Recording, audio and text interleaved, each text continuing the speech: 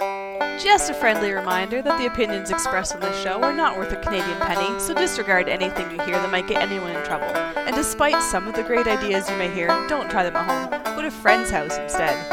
It's time to get a gun. That's what I've been thinking. Well, I could afford one. And if I did just a little less drinking, time to put something between me and the sun. When the talking is over, it's time to get a gun. Hey everybody, welcome to Slamfire Radio, episode 380 for November 12th, 2020. I'm one of your hosts, Kelly. And I'm another one of your hosts, Adriel. So, yeah, that's it. Adriel, I like your background with the laser beams, the freaking laser beams.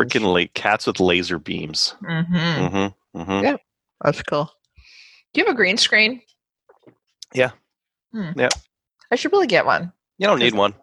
Wait, you do because you got a whole bunch of stuff in your background. Yeah, That's what I was thinking. I should really get one. It'd be fun to put up stuff too. But that's for another time, another place. Where'd you get it, by the way? Where'd you get the green screen? Amazon. Do you want one? How much is it? Don't worry about it. The show will get it for you. That's right. Yeah. Yeah, I want one. Then you can make your own backgrounds and have That'd be weird stuff. awesome. You know what we should really do is we should actually put up the logos and see, you're putting up cats with laser beams shooting out of their eyes. I would say let's put up like the logos for the show sponsors because that would be the responsible thing to do. Cats with laser beams. You're not selling me on this idea. No. Okay. No. So why don't we get into what we did in Guns this week? What we did in Guns this week is brought to you by the Calgary Shooting Center. It's Canada's premier retail fire. Oh, look. Verbatim. It's gone. What happened to it? Oh, yeah, it is gone. Huh. It's Canada's premier firearms retailer. Mhm. Check them out online. See, we already knew what it is, and I'm going, oh, it's gone. Anyways, what did you put in here? Because it's a lot of stuff, and my eyes. It's 1022. They have the. What's backpacker? Yeah, it's the backpacker. It's the very light backpacker, 4.2 pounds, satin stainless. It's the X22 backpacker stock on it, fiber optic front sight, adjustable fiber for the rear, and it's $759. Yeah, not bad. And the 1022 backpacker is okay, but I don't really like the really light one at all. It's not a good maple seed rifle. No, it's a good hunting rifle. Fantastic. Super light. They're packable, easy to put in a backpack or take out to go hunt prairie chickens or whatever. Prairie chickens. Yeah.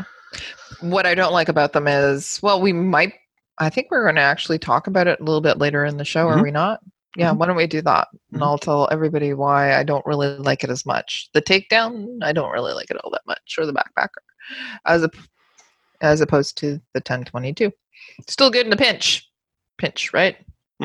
That's what it is, pinch. Wow, how'd they come up with that saying? I'm going to have to go research that now. In a pinch. Okay, Adriel, what did you do in Guns this week? I went to a 3-gun match. So we had a 3-gun match at Chaz on the weekend. How'd that go? There was a lot of snow. Okay. I don't actually. I can't. What did I say? 20 centimeters over like a 24-hour period or so. Like a lot. We got a lot of snow. It just kept coming. And so you wore your walking abominable snowman, sleeping bag. Yeah. I saw pictures. Guy sent you a picture of what my weather was like, and you. This is a thing we do. I know. We brag about our weather to each other, and I wasn't bragging. Well, I'm bragging a little bit because it's more of like a this is Alberta. And, it sucks to live here in the winter, but tough. And I was saying karma. So how'd you do? Yeah, I did all right. It was a good match. So I didn't wear the sleeping bag for the morning. For the morning, it was a shoot reset kind of a setup. So half the day you shoot, half the day you reset, and I was shooting first. So I put on all my regular stuff that was easy to take on and off, like a big jacket that I could just throw off and do my run with just a sweater on and freeze my ass off.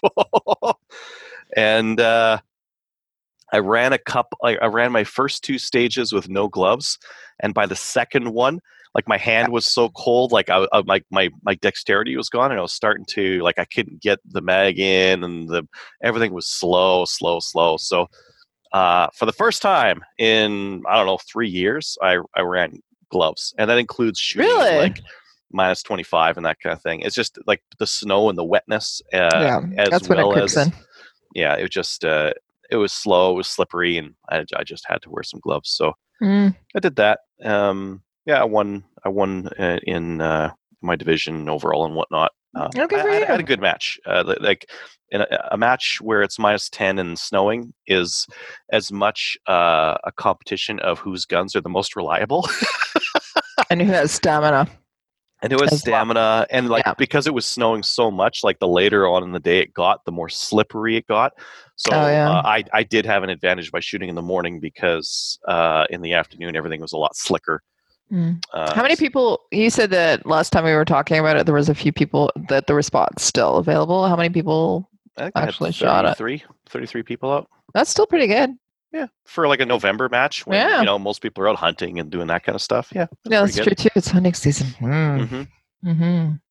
Yeah, so it was a good match. I shot in the morning, and I knew I had a pretty decent match. I still have like some footage I want to put up on YouTube here, just showing what it's like shooting in November. I'd like to see it. I haven't seen the.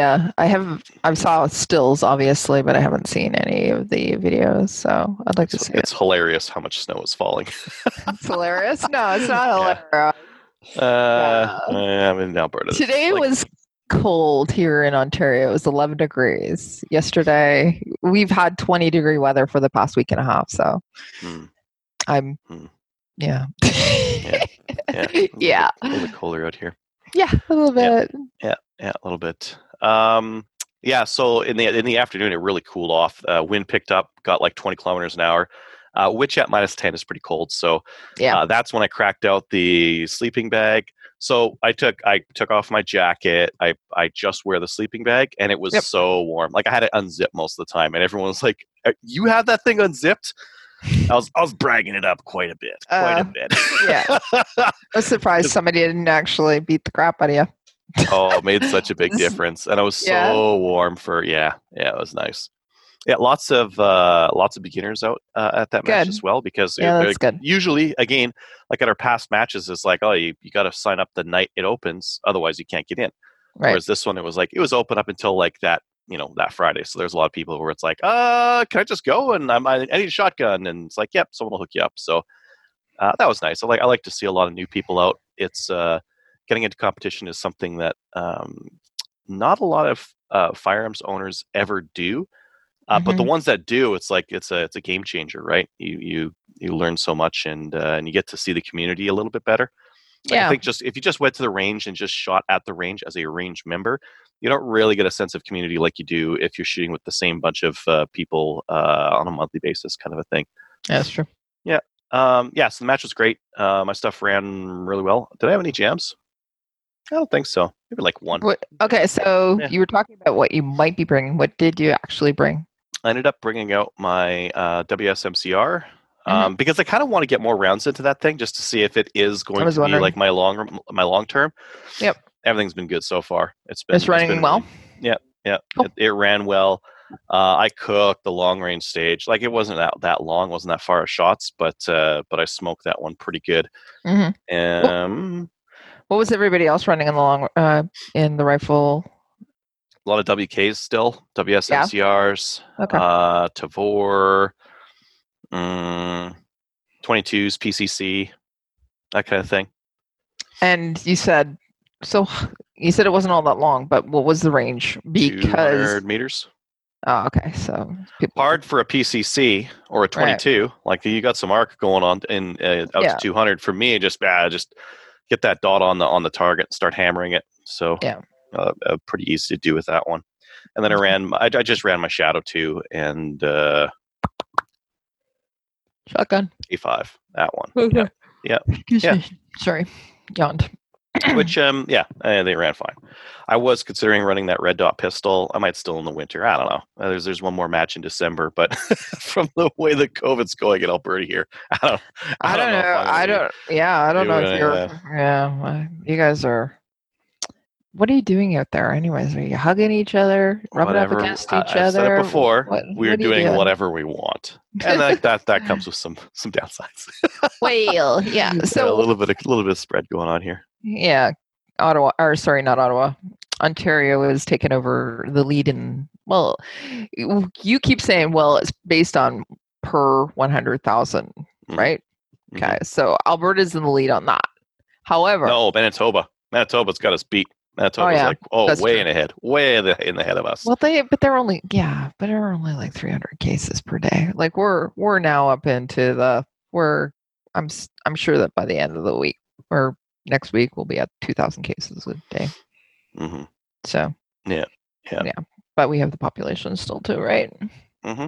Yeah, lots of people to get sick over there yet. But Manitoba's definitely winning. Someone was asking, do either of you plan on picking up the new Nodak Spud NDS 18SC? I am talking about that, right? Looking hard at that. Yeah, because let's see, why would I buy one of those? Trigger. I could use I don't care what kind of trigger comes in. I don't care if it comes with a trigger. I've got 2 really nice AR triggers I could throw into one of those at any time. Yep.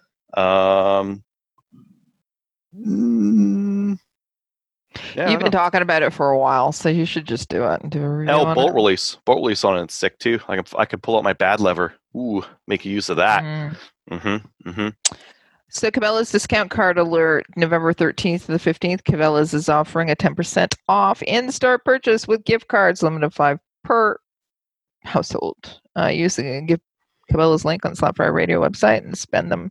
So this is actually from Brian Rance. Hi, Brian. He's from Winnipeg. So you can give the guys. That's the epicenter right now of Canada. Brian's surrounded with COVID over there. If I got an NDS and it was solid, I don't know if I would keep my WK or MCR. Right now, my idea is I'm going to use my WK as a coyote rifle because it is accurate. The accuracy is fine out of it. But I've got so many other guns that I could use for that. I have a bolt action 223. That's probably just as good for coyotes. Yeah. I've got a bunch of other stuff I could use just as easily. So I don't know. Yeah. I don't know if I would keep either of them. I might just move them out and move on to the NDS if it's as good as it looks so far. It is looking really good. So both Bren. Hi, Bren. Bren's from Manitoba, and so is Brian. He's from Manitoba. They're both saying Manitoba for the win, and they're also sheltering in place. Well, you won't be able to shelter in place if you're going to Cabela's for the discount. But that being said, yeah. Yeah. Well, I was going to go hunting this weekend, but there was a couple cases in one of my kids' schools, and they were in close contact. So now he's home. So now I'm waiting for a test result for him before I do anything. So I'm not going to go hunting this weekend. I'd planned on it, but I don't want to get my parents sick and potentially be the cause of their demise. So I will not this week. Maybe next weekend. Maybe next weekend if that test comes back negative. Next weekend would be fine. Yeah. And I'm just gonna take some time off and try to get all my hunting in there, because otherwise that might be it. So for this year in terms of hunting, because if our cases are skyrocketing right now in Alberta, and it's getting to be more and more risky. So I think that they were talking about putting together a little bit more restrictions for Alberta too. So they did today. Yeah, good luck with that. I should look at what they have for Ontario, but nothing that really affects me. But they're going to be putting more in. By the way, this has nothing to do with guns. So. Yeah, let's talk about guns. Well, we're talking about the December match for 3-gun and whether that goes forward or not. Which isn't my call, and I if people are going to go do it, great. My Brownells order came in. So I got all that stuff. Yep. Cool. Bunch of 1022 pimping out stuff, which we'll talk about later. Yep. Let's talk about that stuff later. It's got some end block clips, got some other stuff that I have to drop off because whenever I do an order that's like a big order somewhere that has like free shipping, I try to get as many people as I know who are like, hey, do you want to buy anything as well? So I got some stuff I got to drop off at other people's places. Yeah. So it's great to save on shipping by combining orders. Good idea. Yeah.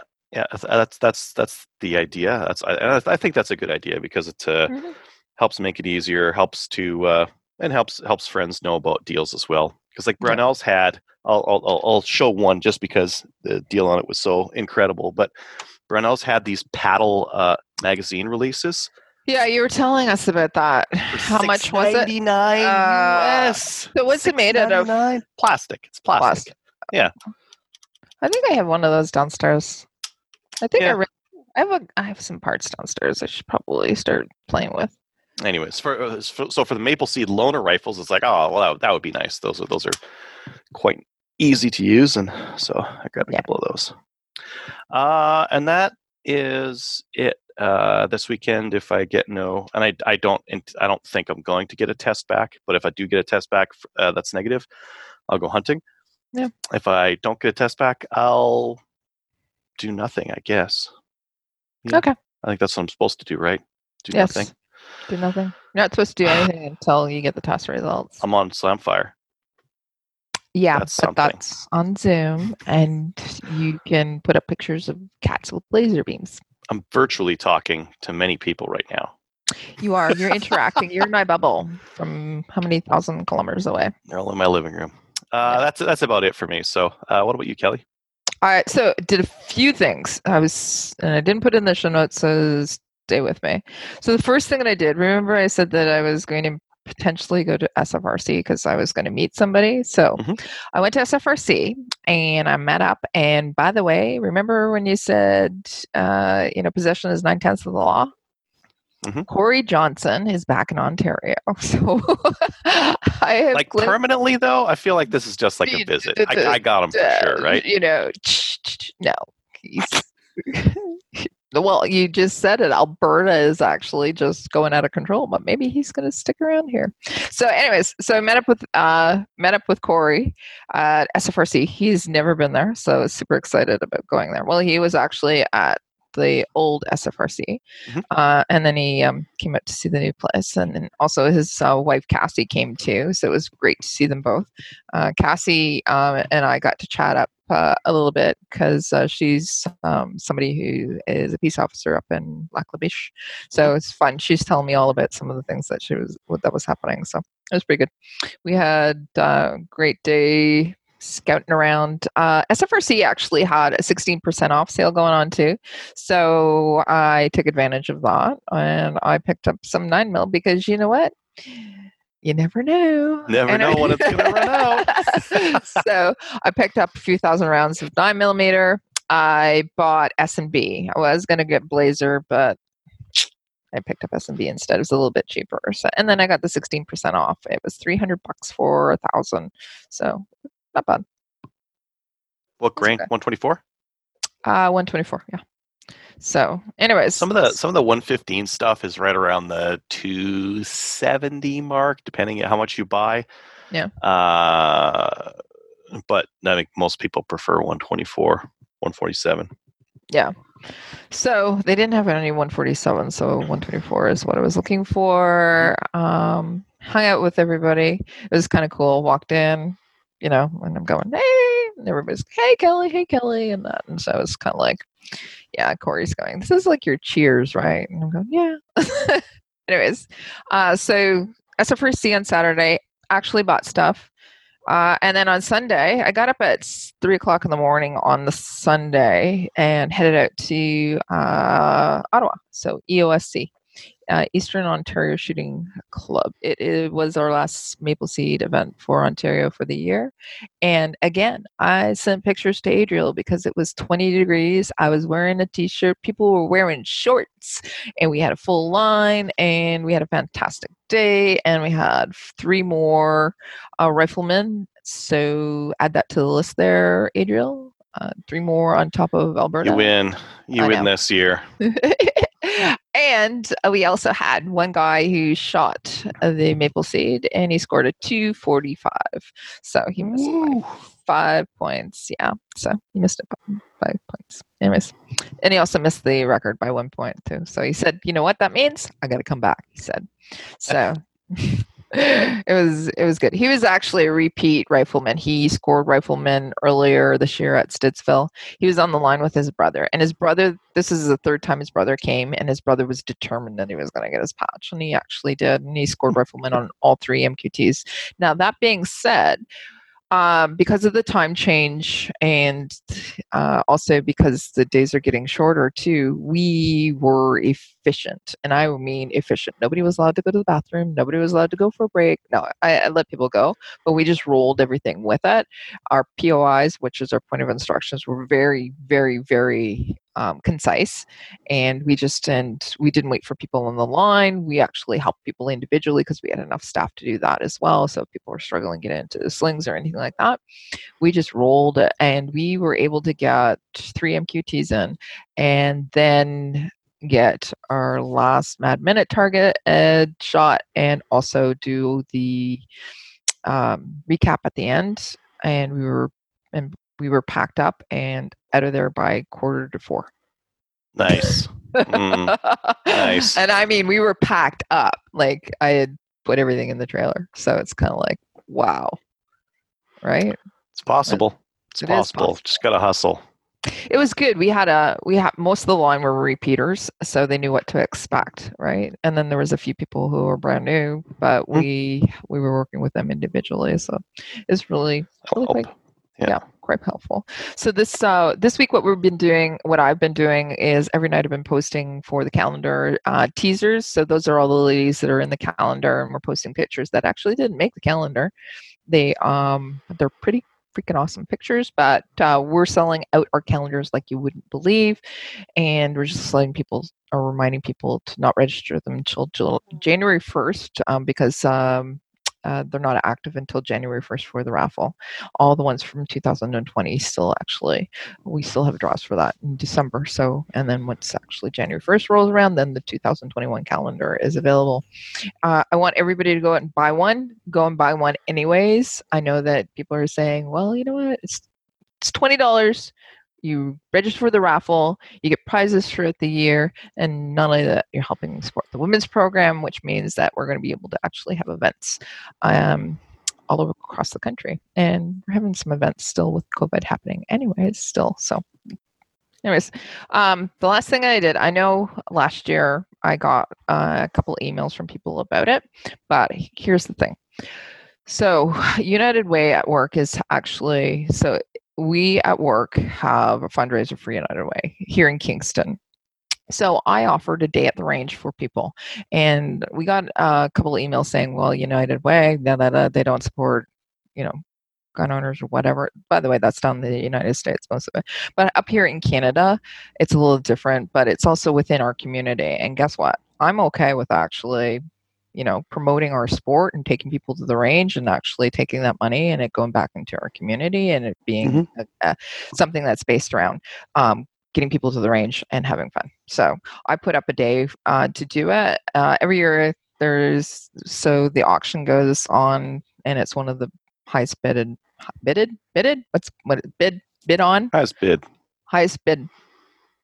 auction pieces. So they usually raise about $250, $300, and I supply all the guns and all the ammo and everything, and then we just go to the range. So it's a good day. So I did that as well. So I don't know. It's supposed to go live tomorrow or the next day, or tomorrow or Monday, and then we'll see who wins it, and then I'll take them to the range. So it's awesome. I think everybody should do that too. And I'm all about not hiding anymore or whatever, pro bono sport. So yeah, that's it. Trying to think. Oh, Wednesday night, ski night. I went. So it is officially dark by 4:30 now. So we went to the club. Kelly and I. It's just her and I, and it is dark at the club. So we were shooting with the lights on this time. And awesome. Yeah, I don't know. I'm jealous. It's probably not as good to shoot under the lights rather than just in like daylight. I'm still jealous. Yeah, I struggled a little bit. I struggled with seeing the clays a little bit. but so I didn't do as well as I had hoped I would. But Station 2, High House, I got it solved. I got it figured. Nice. Yeah, so I was able to do that. And not only that, Kelly and I just had it was a good time. Shot some clays anytime that you're actually shooting is a good night. So that's about it. That's what I did in guns. And also, I am going to probably we'll be sending out pictures. You'll probably get some drunk texts and all that, but we're ready for this weekend. Tomorrow looking forward to it. Is Friday the 13th, and it's going to be Tracy, Kelly and Tamara. We're going to be going out to a cottage in the middle of nowhere I've already bought the boxes of wine, and I say boxes of wine. Oh, the headaches you guys are going to get the next day are going to be epic. Oh, yeah, already bought those. We've already planned who's bringing what. It's going to be great. We're just going to have so much fun. And there's you should get those Camelbacks that have like the hose that you suck on. You should get those and then fill them up with the box wine. Yeah. And that way you don't get the red wine mustache. Yeah. Last time I got one of those. All right. That's it. So when we talk about upcoming events is sponsored by Telos Alpha. Telos Alpha is a Canadian digital agency that works exclusively with the firearms vertical. They help business processes, strategic planning, websites, and e-commerce battle the stigma and the industry carries with banks, merchant processors, and social media. So why don't you go and give them a little love, especially if you're looking for some help with that as well. And there's nothing in events. So anyways, it's not going to be a lot. Hey, Chaz, 3-gun match is open for December. Lots of spots available. Bring a mask. Bring a mask. And bring one of I mean, it's outdoors. Like the nice thing about the shooting events are outdoors. You don't have to necessarily be right in someone's grill. It's not like I don't know, like choir practice or something like that, where there's a lot of yelling and speaking moistly next to each other. It's out in a field, right? So yeah, I guess that stuff's all better for and you right, and you do squads too. Are you doing time people can arrive at noon and then shoot and then get the F out of there, or no? It's too much work setting up and tearing down. You need all the bodies you can get. Okay. Yeah. All right. So that's about it. But if you guys do have any events that are going on or things that are going to be happening in 2021, let us know. We'll put it up here. We'll advertise it for you. We'd love to hear. News. Well, there is no donations for the CCFR Legal Challenge, or we didn't get up to date on it. So, that's about it. But you have some IPSC stuff going on. Tell us about all sorts of stuff. Well, I mean, this is USPSA. Oh, sorry. So it's US based. Pretty rare, so that's why I thought I'd bring it up, because this does not happen very often. But there was a death in USPSA on the 10th or 9th or something. Oh, what happened? The RO, so the RO for a match was ROing, and the competitor missed their holster, and during reholstering, their pistol dropped. It went off, and it killed the RO. So. Oh shit. Yeah, this was at the Genesee Conservation League, which where's that? I'm not sure. We have my Chaz is the Genesee range technically out in Alberta here. I'm not sure where it is in the U.S. But these are very, very rare. For the amount of shooting and the amount of people, it's a very safe sport. I've never heard of a fatality at a USPSA match before. We did have one at. We had one at an IPSC match. A Canadian IPSC match 3 years ago. But again, other than that, I've never heard of them. Never heard of them. So they're very rare. One thing that was kind of interesting about this one, just in a technical sense, was that it was a Shadow, a CZ Shadow that did this. They don't have a firing pin block or anything like that. It's actually one of the things that gets omitted with a Shadow is that they don't have a firing pin block. So I'm half curious to see if USPSA or IPSC will put in rules based on what happened here, because it would appear that this gun isn't drop safe and went off when it fell this time. Do you think there were some modifications that made it that way, though? I don't know. I mean, like the hammer, it like this is a freak accident, right? Gun falls directly on the hammer on concrete, and that was enough to push that hammer past the sear, which, like, if you look at the hammer and where it engages on the sear, it's not much. It's a tiny little shelf of steel that it's hanging onto. And that's what failed, and then the hammer was allowed to hit the firing pin and go off. Wow. That would be prevented if there was a firing pin block in there. Actually, well, you know what? No, it didn't even do that, because if he decocked that hammer is just sitting there, and I guess a fall onto it would, that's not asking for much. So I'm wondering if he actually did. So he must have. What I'm assuming is he actually decocked it. Decocked it, went to holster it, and then missed it. Just missed. Yeah. Wow. Yeah. Anyways, that's interesting. Yeah. Yeah, that's interesting. The next one, in two of the three pieces of news here I'm talking about are Alberta related. This first one is the Alberta Firearms Advisory Committee. Yep. They have a survey and some town halls they're going to be doing. So I'd encourage any of our listeners who are Albertans to fill out that survey and register to participate in one of the telephone town halls as well. I know that you're supposed to be from Alberta to register and to participate in the survey. You're supposed to be, yes. Yep. Yes. Yeah, just saying, you're supposed to be from Alberta. They ask you if you there's a survey on the way in, and one of the questions is ye, and the correct answer is haw. You got to get that. That's important. They're like, they're either Albertan or Texan. It's close enough. It asks you what county you're in, and I know that because I went in to take the survey. Anyways. Oh, I took the survey. Maybe I took it early and they didn't have that question there. Yeah, they did ask what county. Just say Edmonton. Calgary. Yeah. The next one is an article for Alberta Views. It was co-written by Dr. Najma Ahmed and Rod Giltakta. They worked together to write this article. No, they didn't. They kind of did. Yeah. They kind of did, as in they wrote a position and then responded to each other's positions inside one of article. Well, this was actually done a little while ago, and I'm surprised there was some not concern. There was some.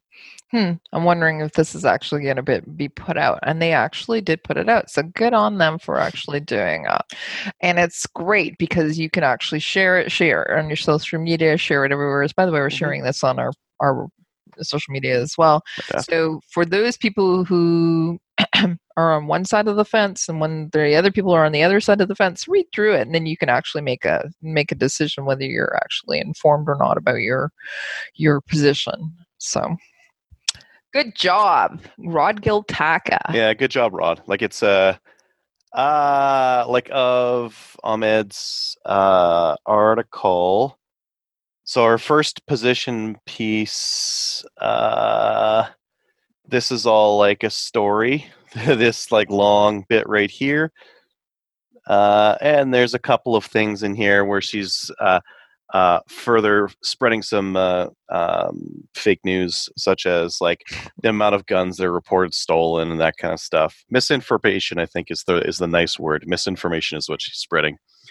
Yes, it's she doesn't have the actual facts. What she has, correct, is she has the facts that were, again, statistics and facts are based on who's making them and what you believe and what you want to pull from it. So she doesn't have the correct information. She's spreading that misinformation. Well, she's been told that it's incorrect too, and she just continues to spread it. Like the business about shootings and guns that are seized and that kind of thing. It's like, hey, this includes pellet guns, right?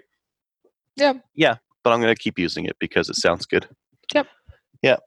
So I think the idea with this is that they both put out a position piece, and then they got to do a response, and Yeah, I believe that's what happened. And then Rod has a thorough evisceration, which is something that the doctor is supposed to do, but it's something that Rod's doing in this article, is eviscerating Ahmed's piece with his response. It's pretty good. Yeah.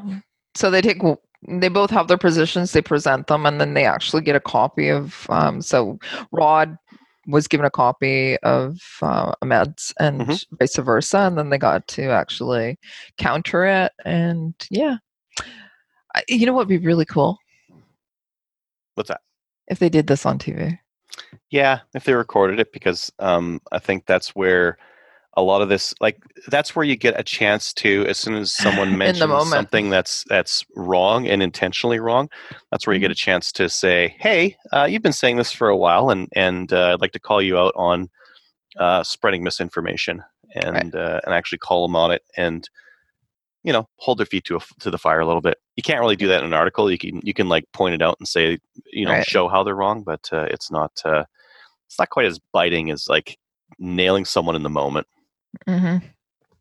Anyways. Especially because if you're writing an article, you have the time to do the research, look through. Do you know what I mean? So. I thought it was funny that we had an article in Alberta Views from two people who are not Albertans. Neither of them are. But they got approached by Alberta to do it. I have not seen a magazine do this kind of thing before, and it was really interesting. The whole, like, we're going to balance out two viewpoints. We're going to give them a chance to respond to each other. Like, that's not typically, usually like with a newspaper article or something like that, or CBC News or something like that. They write their position. They get a couple quotes that they want. They put it in, and that's it. And they might include one dissenting opinion just to flavor it up a little bit. But it's almost never like equal airtime and equal responses. You get to respond to the BS that your opponent is spreading, right? Yeah. Almost never like that. Well, you actually mentioned it specifically that there's not generally equal airtime. Like if you're looking at whatever, it's the pro-gun side, there's nothing usually. So this is actually pretty good. Yeah, no, the CBC will give free PR space time to space and time to the doctors without fail. The CBC is their PR department. Right. And you know who the gun lobby, you know who supports them? Supports the gun lobby or supports... Who's their PR department? YouTube? Wrong answer. You're supposed to say Parlor? Is it Parlor now? No, you're supposed to say. Oh, it's us? Oh, those guys are screwed. Oh man, that doesn't make me feel confident at all. It's Slamfire Radio and the CCR podcast and Wild TV and anyways, but it's Slamfire. Yeah, true. Yeah, true. Yeah. We're grassroots. Real grassroots. More. Anyways, I'm not talking about grass. All right. I don't have any roots. I don't know. Yeah. To talk about. I dyed my roots. Okay, let's go. Oh yeah, I am actually the host, aren't I? Mm-hmm. If there's someone in charge of moving this train wreck forward, it's you. Any other news? Nah. No. Okay. Let's go on and let's get into the New Gun Stuff. New Gun Stuff is sponsored by Bolt Action Coffee. Slamfire Radio is now a brand ambassador for Bolt Action Coffee. Really, really good coffee. You guys should go and get some. The coffee is roasted in small batches and is quite honestly some of the best coffee you can get your hands on. So get it sent to your home. Go to boltactioncoffee.com. Get the discount code Slamfire Radio. Tell them we sent you. All right. Good stuff, by the way. I still haven't had the opportunity to have some of my 11th hour, but guess what? Girls Weekend. There's always time at the 11th hour. Taking it, and I'm going to go and do the French press. We're classy. You're going to need it after drinking all that box wine. Yeah. I just said, we're classy. And terrible. We're classy. We got the boxed wine. There's worse hangovers to have. Tequila hangover is pretty bad, but box wine hangover is not forgiving. Even if you don't get drunk, it's still bad. It's still bad, and it's red wine too. So as opposed to white, red wine will kick Okay, all right. Why don't we get into gun stuff? Tell us all about it. Yeah, sure. Let's do that. Marstar. So Marstar got taken over by their employees. Their employees are running the show now. And they've been doing some interesting stuff. They're bringing in the TP9 Sub Elite, which is cool until you see like the barrels a little bit longer because we have to in Canada here. Yeah. But there's not really a lot of subcompact handguns in Canada, and this is a pretty cool looking one for a pretty inexpensive price. They're $5.99. It is optics ready, so if you want to, you can get a red dot on there as well. So. Mm-hmm. Yeah, pretty interesting little 9mm subcompact pistol if you are into that kind of thing. The next one I have here is that FOC launched a new website, and they got some sales on there. Black Friday is coming up soon, so some places are opening early for their Black Friday sales. So FOC, firearmsoutlookcanada.com, they have some stuff on sale as well. Their website has always been good, and it's probably one of the better ones out there. So their old website wasn't that bad. I know. I was just saying that. Look at that. Look at everybody on the bottom too. They're supporting. That's awesome. And their store is like top of the line. Marble floors, and nice place. If you get a chance, go and see them. Mm-hmm. Yeah. This next one, this is more of like an announcement, but Grey Birch said that their Foundation chassis is going to go on pre-sale right soon, and they're going to have some super special thing for the first 100 people who order. Ooh, we should get down on that. It says there may be a nice little incentive for the first 100 sold. We've been talking about this for the past couple of weeks. It's kind of cool looking. By the way, you got a shout out from them. Did you know that? Yes, on the Instagram I saw it. Yeah. For that article I wrote. Yep. Which we'll get to in a minute. And then Cabela's has, I'm not going to pull up this up on screen, but someone mentioned on the Facebooks there, that Cabela's Brian has UMC 9mm 124 grain on sale for $12 a box. So $12 per 50. That was Chris W. Which is pretty decent because like a lot of 9mm go back 8 years or something like that. And I remember going into wholesale sports at the time, and like $15 was like a pretty good deal for like a per box pricing. It's just gotten cheaper. Like since there's been a couple of scares in between, everyone's like cranked up their production, and now you're able to get 9mm for fairly decently priced. Speaking of scares in production, it'd be interesting. We really do need to get somebody on from the US, see what's going on. Well, I didn't put it in the news because it's American, but like Vista Outdoors announced that they have $1 billion in ammunition orders that they need to get to.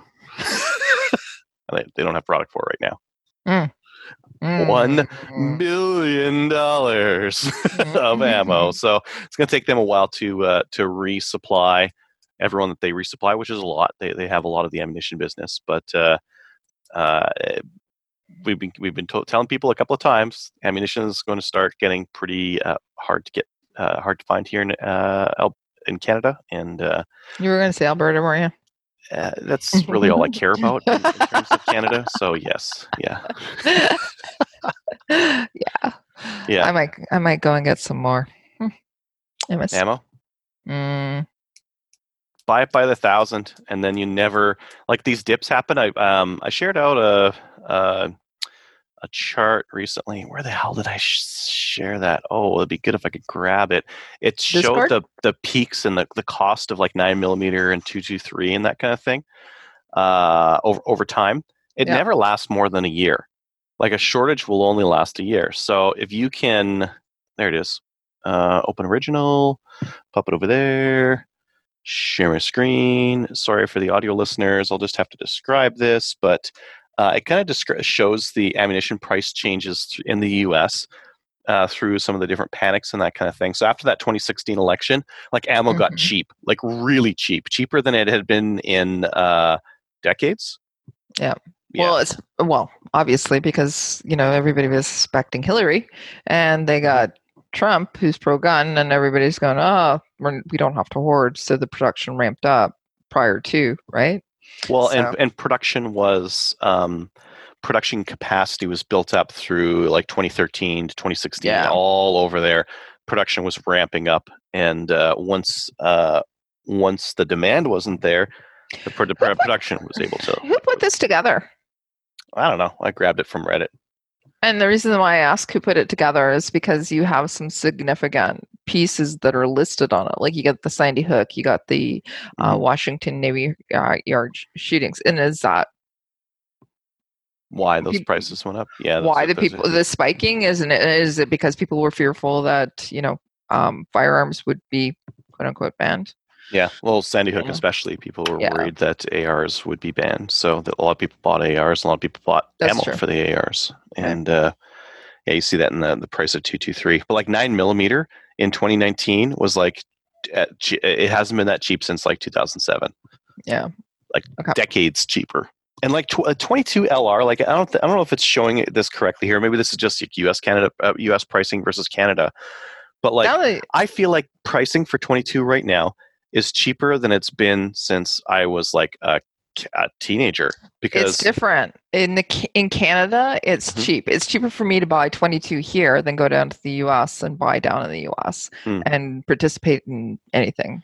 It's cheaper here.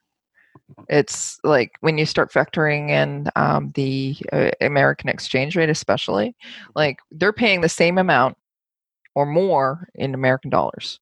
Interesting. Yeah. Anyways, this peak is going to be this year. COVID. This year and this year coming up. COVID, Biden 2020 winning, election, all this kind of stuff. It's going to be a peak for this year, and then 2021 it's going to go back down. It's just how late into 2021.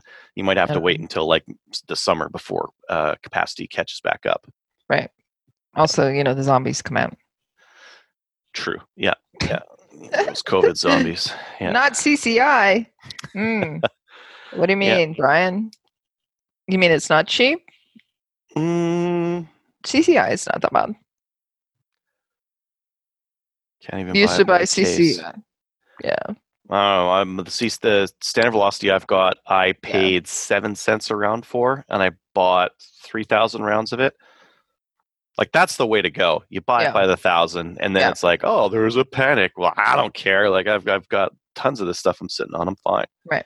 He is right, though. There's certain brands like CCI that if you find it, buy it. And the same thing. I was on... I feel like their brand name has gotten better like in the last decade or so, and that's become like the brand to beat. Well, the brand, so they have a nice mixture. Remember that Venn diagram I was talking about last week, or we were talking about? You can have quality, you could have reliability, and you could have pricing. And they seem to be getting it together the most. Like, it's not the best quality, and it's pretty reliable, and the price on it's not so bad. So they're out of everybody. They're the one that actually has been able to do that. So I think that's what. And I was on the Aguila Facebook page today, and they were asking what people were using. And then I started reading all the comments, right? People were saying, this is what I use, this is what I use, this is what I use, but I can't find it anywhere. And it's the same thing, right?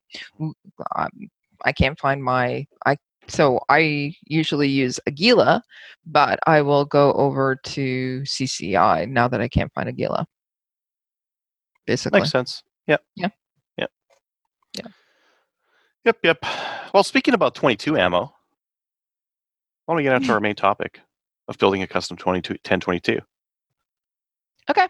Let's do that. I'm not host, but I felt like that transition was so smooth. Well, that was a good perfect transition. So natural. You know what? There is this guy, and his handle is the hunting gear guy, and he wrote this article. So we thought we would actually talk about this because he's pretty knowledgeable, and he's somebody that I would actually refer to about building a 1022. And he's knowledgeable, or is like, did this guy just spend like 4 hours Googling stuff and wrote it down? That's more accurate. I just spent a lot of time Googling around and finding like all the places in Canada and where I could get it in the US. But that's a huge help for people. But not only that, you actually use these rifles on a regular basis. You know what works, what doesn't work. So I would go to you over a lot of other people here in Canada. Yeah, I think there's people that know more about 1022s, but I'm getting there. I'm learning lots fast. You've put together a list, a comprehensive list. You put it out there. I shared it on the various platforms that I'm on because people need to read it. So let's talk about building a 1022. No, Luka Dant, we're not using Thunderbolt. Jesus Christ. I like that he knows he put LMAO after it. Try Thunderbolt LMAO. No. So funny. Yeah. Okay. So what do we talk about it? Yeah. You listed some stuff here. So let's use cases. Use cases. Yeah. Use cases. Oh, use cases. I'm going, okay. So you wrote down use cases. Yeah, you got to put your 1022 in a case. Okay, all right. So yeah, you know what? You should probably put it in a case instead of having it rolling around soft the back case, of your hard back. case, yeah, sock, real socks, stockings. But no, you mean use cases. Mm-hmm. So what is it used for? So why don't you just write down what is it used for? Uses. Being fancy. I'm using gun jargon. You're in the gun industry too.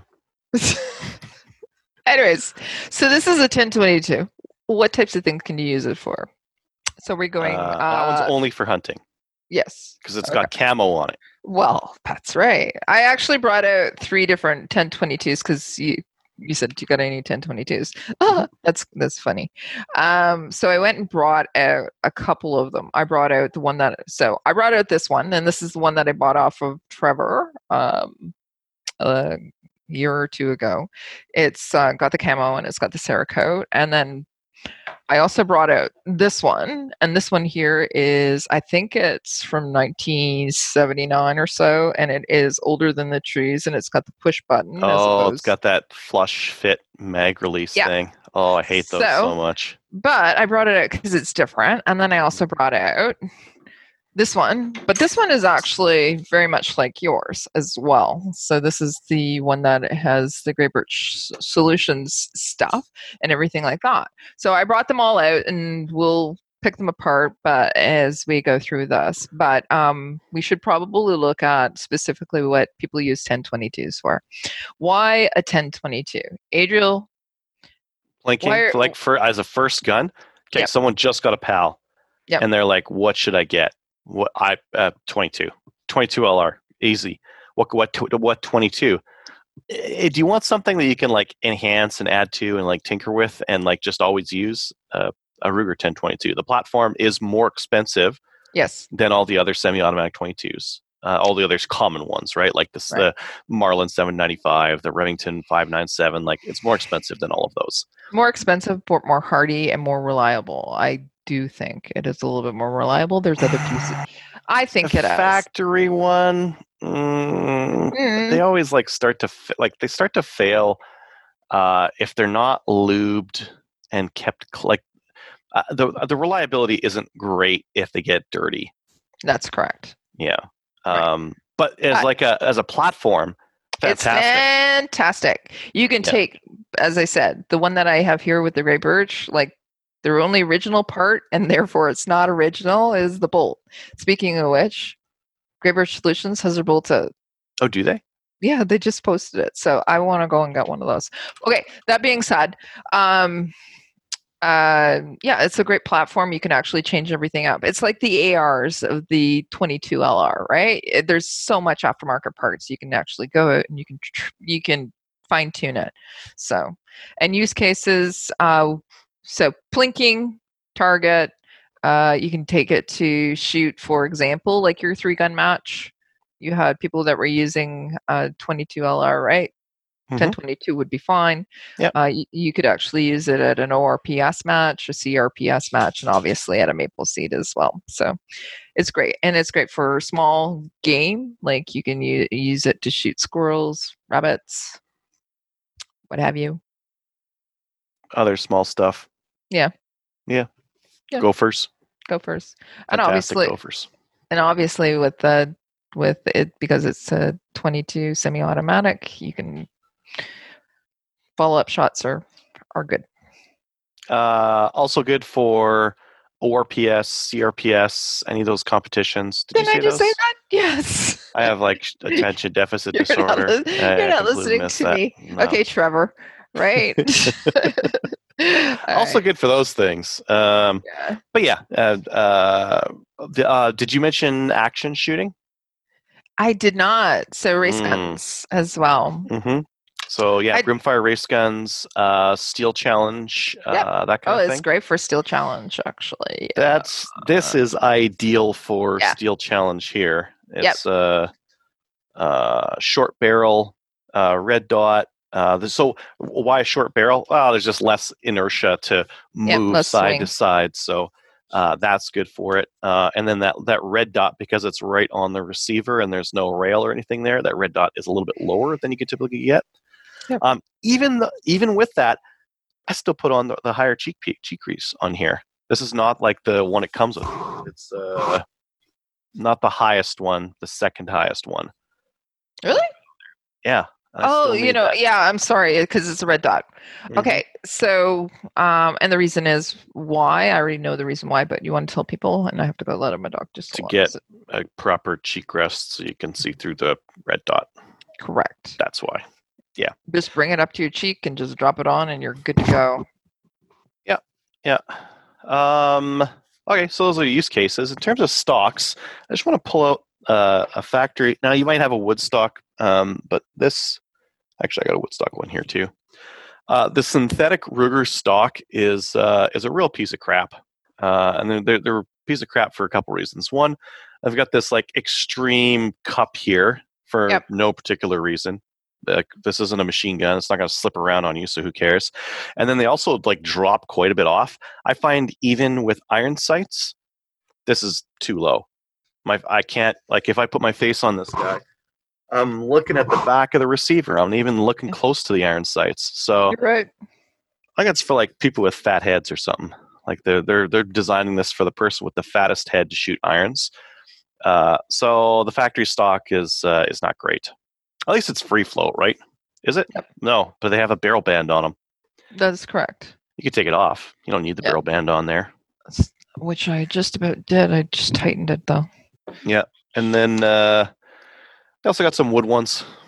Now, one thing you could do to improve the stock to get that cheek weld is pop on one of these Cadex cheek pieces, adjustable ones. That'll work. Did you make that? Did you make that? Or this one's Rick's, but I am making my buddy Will is making a pile of these for me. I gave him some sheets, and he's gonna cut a bunch.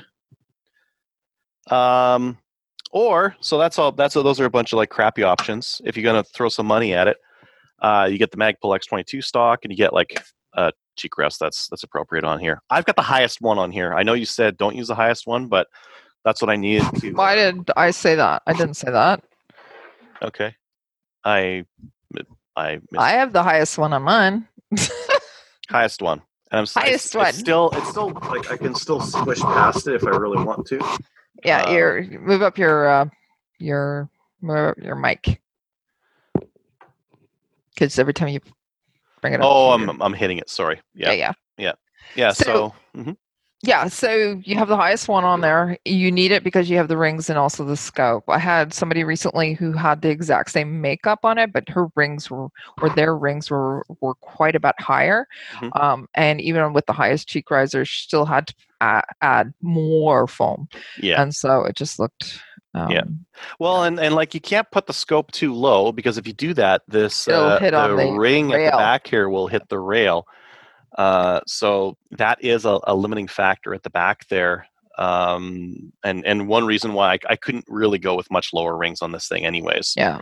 I have a set of lows, even though, it still works. I've got mediums, but like these rings are also the canted ones. So I've got like 10 degrees there, and then the rail is 20. So I'm getting a bit of cant out of this thing. Okay. Yeah. But that's actually because you're going to be using it for longer distances, and that's what you want. Might as well be. If I'm going to chuck up a big bad scope on it, I might as well make it for something that'll do long range. Right. Yeah.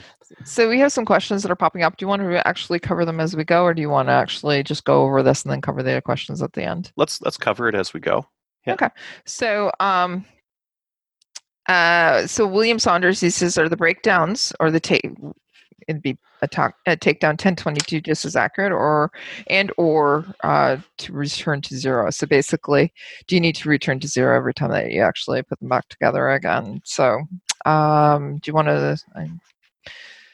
So I've seen takedowns that are really good. I've also seen takedowns that are basically suck. But a lot of it has to do with locking the barrel too. Barrel nut, it came loose, and also where you mount your scope as well. And where you have your sling swivels, because if you're doing maple seed, the factory ones for the takedown 1022 are like right there. Yeah. And that won't put any torque on the barrel. But if you have them up here somewhere and you torque on it, pressure on the sling will throw your shots quite a bit. Yeah. Quite a bit. Yeah. They're light, as we were talking about. I don't know if you actually, William, if you were listening at the beginning too, there is a takedown that was the Calgary Shooting Center has on sale. They're really super light and great for putting in a backpack. It's not something that I would be using for competition or anything like that, just because the chances of things loosening, just because of the chance of your scope coming off as well. I've seen several scopes come off of it during a competition, so it's just from taking things apart, putting them back together. But if you do actually get one, just make sure that you're putting everything on and making sure that Loctite's on with it, and then also actually making sure that the barrel nut's nice and tight as well. Yeah, those are all important with the takedowns. And with the regular ones. The regular ones, you do need Loctite. You need to Loctite that base down to the receiver, and you probably want to Loctite your rings on there as well. Yeah. So that's one of the things that one of the biggest things that we talk about when people are preparing to come to a shoot is make sure that everything is tight. Because if not, especially the tension screw, which is on the bottom of, you want to show them where the tension screw is. So for the right there, stock, that's right? your action screw right there. Right, that actually comes loose quite a bit, and that will actually affect your accuracy as well. So make sure that that's nice and tight, and then also your scope rings are nice and tight too. But ideally, you want to use like a torque wrench on there, because changing the torque on this guy will change what happens with your accuracy. And with your scope, if you torque them on too much, you'll pinch the tube, and the erector won't adjust properly. And if it's too loose, they'll loosen it off, and your scope will start moving. I don't know what your experience was this year. My experience this year was 2 scopes shooting loose on average out of like 10, 12 competitors. Every maple seed, two scopes or bases would go loose.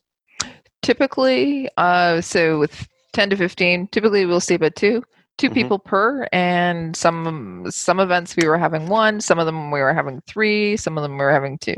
So it's usually 1 or at least 1. So we'll come along, I'll bring out my Wheeler torque wrench, and we'll go along the line, especially a little bit later into a shoot, because we've already put several hundred rounds downrange, and that's when things are starting to loosen up. And that's when it happens, and it's always like super visible. One of the MQTs, it's like you're prone, and earlier you were doing this, and now it's like that. Yeah. And then you go like this, and it's like rattling around. I actually saw one guy on the line, and one guy on the line, he had a takedown, and his scope, literally, he was shooting it, and the scope fell off. I said, scope's a little loose. Yeah, or it's not as big of a risk with the 1022s because they have a pick rail on the back, but the ones that use like dovetail rails, like other 1022s, those shoot and they slide back on the dovetail. Yeah. Yeah. So Brian Rance is saying that 1022 Sporter versions don't have barrel bands. I don't know why they float the barrels though. Don't know if they float the barrels. Yeah. Yeah. I mean, you can choose to or choose not to. Like the Magpul X22 stock, you can choose not to, or you can choose to use these guys here. And what these guys do is not float the barrel. These actually put tension right about there. Yep. And they will jack your barrel up or down. Now, that might help with something called barrel droop. Yep. So if your barrel to receiver fit is kind of loose, or if you torque your V-block down too much, the barrel will actually droop up down compared to the receiver. Okay. Yeah, because of the V-block's on the bottom, right? So it'll droop down. And what happens then is that you might not be able to get your scope on because the scope is drooping so far down. That's true. It also happens with really heavy barrels that, again, don't have a very good fit in the receiver, or maybe the receiver is just too soft and it's bending. So that can cause issues. I haven't opted to use that shim, the barrel shim, on this guy here. Kind of curious about it, though. A little bit curious about it. Do you have droopy shims, droopy barrels? Droopy barrels. I haven't only after too much whiskey. I haven't used one. I haven't used one. So, I'm not sure if they're necessary. No, I'm not sure either. I don't really like. I like the sporter versions better. I don't really like the bands. The bands are a pain in the ass. If you to be truthful, but anyways. Yeah, other stocks. There's a Hogue stock that's pretty decent. It's a decent cheap stock. Nice. It's got the rubber on it. Obviously, it's Hogue. They're decently stiff. You can run a thicker barrel in them. Yep. Like with these factory Ruger ones. If you look at the barrel channel there, like this, I think the factory barrel profile is 750 or something like that, but it's very tight to the barrel. You couldn't fit like a larger barrel in there, whereas like the Hogue, you'll be able to fit like a .920 barrel. Same thing with these X22s, you'll be able to fit those as well. Yes. So the X22 has both the pencil barrel or the bull barrel. You can it has like a shelf almost. And this channel inside. You can choose which one you want to run. You can just flip it around.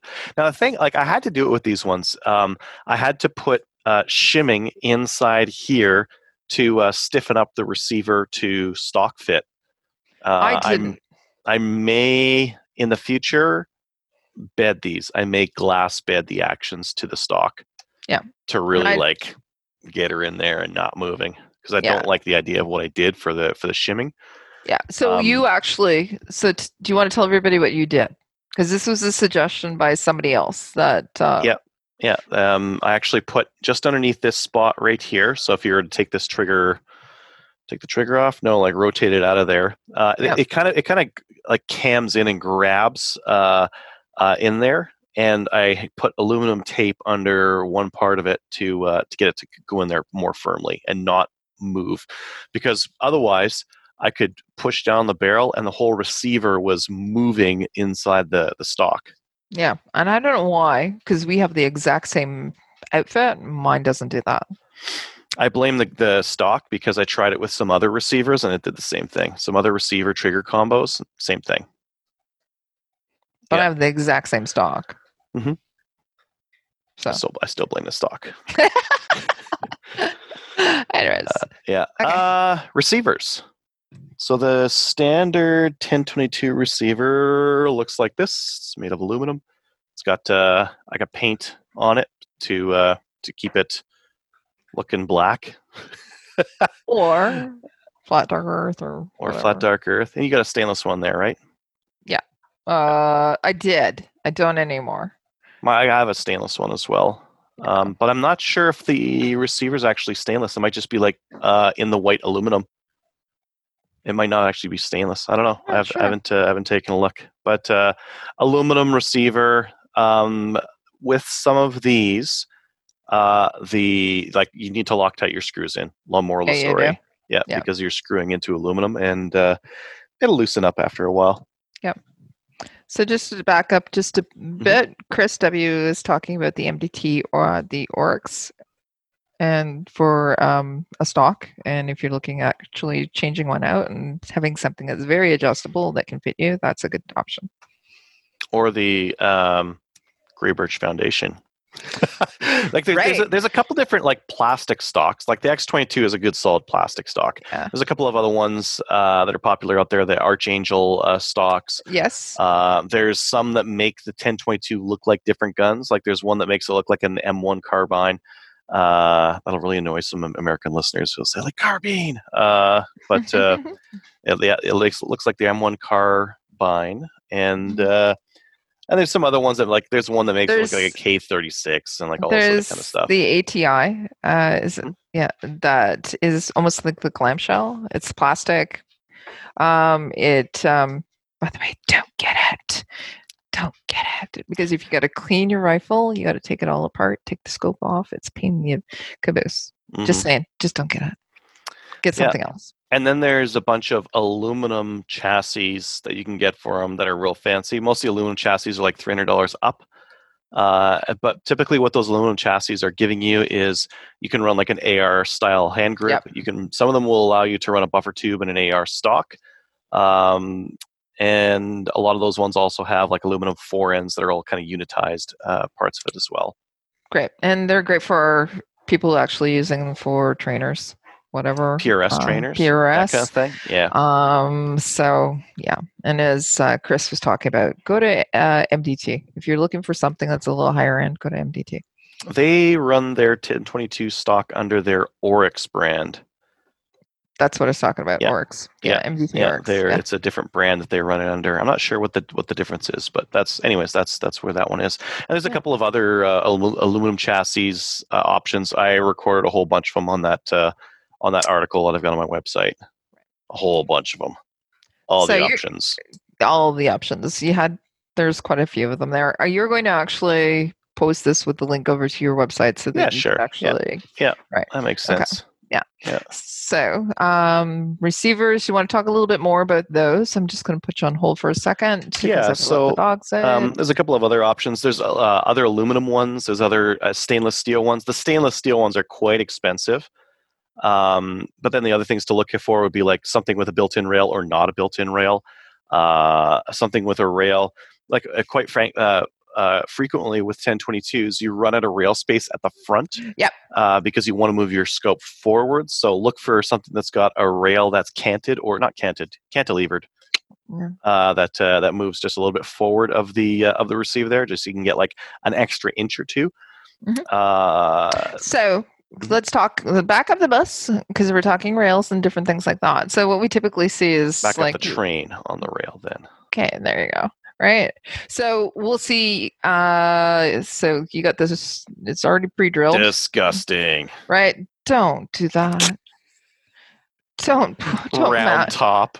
Don't mount your scope there. Go out and get a rail and then mount your scope and move it forward on the rifle, because we'll see people actually just mounting their scope straight on top where those holes are, and then they actually don't get a good fit on the rifle. So. Oh, interesting. I didn't even know that was an option.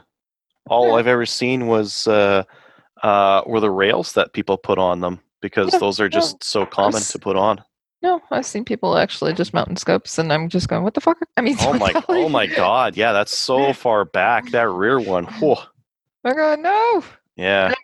So go out and actually buy a rail and get an extended rail, and then take that scope and where you think you're going to mount it, move it forward about an inch to an inch and a half. Just saying. Yeah, they do need to be quite far forward on the 1022s to get proper eye relief and whatnot. If you turkey neck it, right? Here, I'll go lefty just so I don't hit. But like, yeah. If your head's up there and it's up over here, you need that scope to have your 3 or 4 inches, right? Right. Yeah. So the Grey Birch Solutions, I think it's actually really, I love how it's integrated into the receiver, the Picatinny rail already. But one of the feedback that I have for them is you need at least another inch on it going over the barrel. So. Yep. Just to get like a nice turkey neck on that thing. Well, when we talk about turkey neck, why do we talk about that? Because you don't want to be like crunched at the back and just be like, and like crunching your neck back. It's like not comfortable, not consistent. Got to be further forward on those things. Right. Yeah, to get a proper fit. Yeah. It's proper fit. Somebody was talking about the Bagara. So the Bagara stock is actually a really good option. And again, it has all of the kind of the upgrades for the 1022, right? It comes on the rifle already. So it's I don't know if it's very stiff. I must use fiberglass. But it's really nice as well. The integrated rail, after seeing so many bases shoot loose at Maple Seed, I really like the idea of an integrated rail because those things don't fall off. They're in the receiver. They can't fall off. And if you're going to make one that doesn't come off and is always on there, you might as well get one that's got like 20 MOA in there because why not? Yeah. Because it's great to shoot a little shorter distance, but you're going to want to take that out. Just stretch the legs on that puppy, right? If you're going to get a fancy barrel, it's like, wow, you might as well. I shoot a hole at 25. Yeah, great. What if I shot it at 200? Yeah. Yeah. Or 300. Right. Yeah. That's all we got to say about receivers. Barrels. Yeah. One of the things I'm going to do the next time I'm out at the range is I'm going to shoot the factory Ruger barrel and see what kind of accuracy you get out of that guy. And then I'm going to compare it to a stiffer, thicker barrel like this guy right here. Right. This is kind of a jump up, though. Yeah. That's like Toyota Tercel and then like Ferrari. This isn't even like a jump up that makes sense. Because like you could go get like a Green Mountain barrel and chuck that on, or like a Delask barrel, and that's like a real reasonable small upgrade that you would make before you go to the carbon wrapped fancy little barrel, right? Yeah, Delask did have a carbon wrap barrel as well. Delask? Yeah, they did. Anyways, but there's several options out there. There's the Great Birch Solutions, which is, as you said, the carbon wrap barrel. There's also IBI here in Canada as well. They're doing barrels for the 1022 as well. Great barrel. It's a little bit more expensive. However, it's going to give you the accuracy, right? Yeah, a little bit. A little bit. They're up there. Yeah. But I'm impressed. I'm super impressed with the barrel that Grey Birch has actually put out as well. The accuracy on it is super good. More that's being shot, the better it's just actually the better it's getting. So yeah. One of the surprising things is that this one's carbon fiber wrapped. Some of the aluminum shrouded ones are even lighter. Like the Tactical Solutions, Taxol. Yeah. I was really debating between like, do I get the Grey Birch one or the Tactical Solutions one? Because the Tactical Solutions one had 100 or 200 grams lighter or something like that. But I was looking online and I saw a couple of things where the particular one I was looking at, there were some people complaining about the accuracy on them, and they're saying, well, of course, like rather than an aluminum shrouded one, the big thick like 0.9 inch steel barrels are more accurate than that one. But I think that's kind of obvious that the big, heavy, thick, pure steel barrel would be stiffer and more accurate. Yeah, and that's where IBI comes in. Yeah, because theirs is a big, thick steel barrel. They have a carbon fiber wrapped one too. IBI does. Do they? Yep. Okay. Yeah. So a lot of people actually have been that I know that are in our circle, our bubble, whatever. They've been looking at the various options out there, and some have gone with IBI, some have gone with Grey Birch Solutions, and I have not heard anything bad about either of them. Prior to that, there was, as you said, Delask that was available. Great. There's Volquartsen too, like out in Bonnyville. Like there's a shop there that brings in Volquartsen stuff. They got a bunch of Volquartsen barrels. Cool. I haven't seen like there's some ER Shaw sells 1022 barrels in the States for pretty reasonably prices, like $215 US at the top, like $100 to $200 US. Haven't seen them in Canada though. Do they ship? I don't know. It's a barrel though. Barrels. I'm pretty sure barrels. Well, I'm saying like I'd love to find some of those in Canada because they seem like a super reasonably priced, decent quality barrel you can get in the US, but no such luck here in Canada. No. We have American listeners too. Yeah, that's true. Yeah. I guess Delask is a pretty reasonable price range as well for their stuff. Yeah. So let's be honest. So for 1022, that was your go-to market prior to some of the other people coming out with parts as well. So if you needed 1022 parts, and you could go shopping at Delask. They're available at other retailers and not too, but let's be real, that's where they sell stuff on Brownells, Delask and IBI. Like I was on Brownells, I'm like, oh look, Canadian manufacturer. Oh look, another Canadian manufacturer. It's like, oh, weird. So more and more companies from Canada are selling their stuff through that. I've been looking at some of the other companies, again, like Great British Solutions. They're posting stuff for the European market they were sending out, also the American market. And IBI, Ryan's been talking about going down to the US. Maple Ridge Armories, it's not 1022s, but Maple Ridge Armories was talking about that. They're diversifying. A lot of Canadian manufacturers are having to diversify, basically. So go down to the US, right? Well, and a lot of people like had a bunch of money in their ARs, and they're looking for something else to another gun Barbie to dress up, like one of the other gun Barbies. That's great for that. Like dress her out for the ball, like 1022, fantastic for that kind of stuff. Set it up however which way you want to. Take it we're taking her to the dance. We're gonna go get our pictures done. Yeah. Tactical Solutions barrels. Wanstall's had a bunch of that stuff. They had a bunch of Tactical Solutions stuff. Yeah. I know that Mike, one of our listeners, has a fancy Taxol setup. Oh, was his receiver that was like that? Well, his listeners. There's a Taxol receiver that allows for left side charging, which I really like because I think charging handles on the right hand side is dumb. But there's definitely some fancy stuff out there. Yes, there is. Mm-hmm. So so you can actually.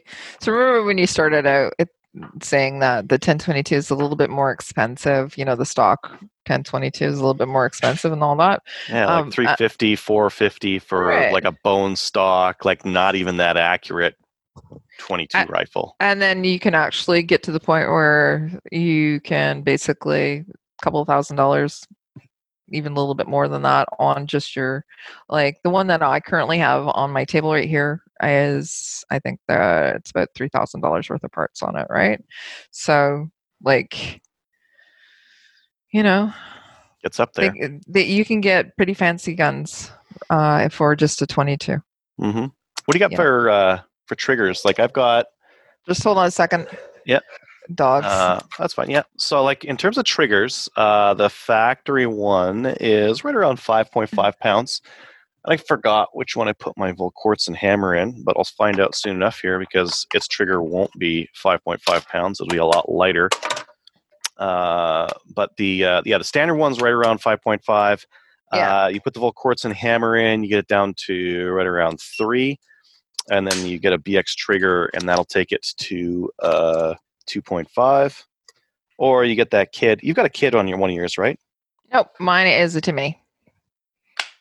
So I paid for my Timony trigger. I paid $300 plus. I got a discount on it though. So I'm playing with the factory trigger right here, and it's a little heavy. And so that is one of the things that, so I loan out my rifle. And when I loan it out, I do tell people that the trigger poundage on it is quite a bit different than a regular stock. So I think it's 1.5 pounds. And no take up whatsoever on it. So you get a much lighter trigger pull if you press the safety off. Yeah, that works. Yeah, it helps. It helps a lot. That one's 3.5, so that must be the one with the Volquartsen hammer in it. So if people want a quick upgrade, do the Volquartsen hammer, so your change out, and then after that, put in a trigger pack. So yes. BX. The BX, I don't think the BX is a big enough upgrade. So like I have 2 BXs. Right. The Volquartsen hammer, though, does a fantastic job of like cutting the trigger pull weight on it. I got a fantastic deal on my BX triggers. If I hadn't gotten such a fantastic deal on them, The Volquartsen hammer. Yeah. Because the BX trigger packs are right now in Canada 140, 135, somewhere around there. But it doesn't come, and as you said, it doesn't come with the auto bolt release, and like you need to get that anyways. By the way, they're $17.99 from Delask. They went up in price, $5, and they have them in stock. Just to let you know. So I'll do you one better. Bonneville's Sylvester's Source for Sports. They sell you the Volquartsen hammer and auto bolt release and some springs and whatnot for $45. That's the one there. to get. Yeah, because the hammer by itself. But you have to change and springs. I was just going to say you can't just do the hammer though. You do have to do the sear. You have to do both of them. Yes, the hammer, the sear. They had that trigger, the reset as well. I don't know if I mentioned it on the show before, but the reset spring is like back here. I needed to go back to the factory one because it wasn't resetting properly. It was like holding up. Oh, it was catching? Yeah, it just didn't have enough power to push all the way forward. So I needed to go back to the factory reset spring. But other than that, it's a really good upgrade for $45, and you get that bolt release, so you don't have to like Dremel the hell out of it. But I like Dremeling the hell out of them. Like that's a very easy thing to do. Just it's a minute maybe of work, and off you go. So you so we're talking about the kits. Do that. You can do the BX trigger, but if you actually get the other pieces, save up for the Timney or the VQ 2000 or the CMC or any of the other trigger packs. Right. Yeah. And I say that after owning BX. Like I have no problem saying that. There's a couple of other like little ergonomics things, and I got some real interesting ones here to show. Just before we go, so a couple of things. Gunworks just released a Bolt 22, $9,000 US. No, thank you. That's because it's Gunworks. Yeah. And then also, Ryan actually wants to know what the reset is like on the aftermarket triggers. Fantastic. Well, the reset on the BXs. Let's see. I'm gonna pop it over to speaker view, and we'll take a look at that. So, right here. There's the trigger press. I pull it back. There it is. Yeah, that's the same as mine as well. Yeah, it's not it's not like the best. It's not like my AR. Right. Very short. Yeah. It's not the best. It's better than my Glock. Much better than my Glock. Better than a factory. Is it? Yeah. Just actually, let me play. Just hold on a second. Okay. I'm gonna try mine while you're doing that. You know what? Oh my god, it's so heavy. I know. Just the. You know what? It's not. The factory one's pretty bad. The factory one's pretty bad on the way up. It's like there's a lot of movement, a lot of like jerky movement as well on the way up. Yeah, the BX one was better than that. Sitting here playing with all of them on me. Yeah, so it is better. It's not great, but it's better. And you tested your Timney, you said? Yeah. Yeah. Yeah, as you were actually testing yours, I was playing with mine too. Yeah. It's not bad. Yeah. Okay. Can I talk charging handles now? Yeah, sure. Why charging not? Handles, yeah. Yeah. So like the factory Ruger charging handle, if you look there, doesn't really stick out. Like it's flush in with my scope caps, and because of where you mount your scope, that's going to be where it is, kind of a thing. So it's not the easiest thing to grab onto. They're a bit short. They don't stick out a whole heck of a lot. I got a couple options here. I'll show the most ridiculous one first because you can see, easily see the difference in how far they stick out. It's huge. That's what she said. That's the Power Custom. Yeah. And it's sticking out like way past the scope cap there, so you can see that it's very easy to grab that guy. Yeah. It's quite quick to grab onto. And pull back. Some of the other options. This one here is the Delask one. Yeah. I believe it's like Kid also made some of these as well, or maybe DeLast makes them for Kid. I don't know. Like they have some sort of relationship going on because they put a lot of Kid parts in with their parts and whatnot. So, just before you go a little further, I've heard that they're actually getting out some of the Kid parts. Remember, I said originally it was 1022s they were getting out of, but the feedback has been that it's actually the Kid pieces that they were getting out of. So, anyways, but they also make like on yours, the bolt is a different color, bolt handle, charging handle. I've got the CNC bolt on there. Yeah, that's and the last one. Yeah. So, anyways. Yeah, this one sticks out a little bit more. It's still not like a ton, but a little bit, and it's also quite aggressive. The checkering on there. Yeah. And then I've got this guy as well. I didn't go with a long one because this is like a slick side anyways. Where'd you get that one? Scope. Brownells. Okay. This is a nice one. This is like a nice stainless one. The rod this one came with a captured recoil spring. Some of them aren't captured.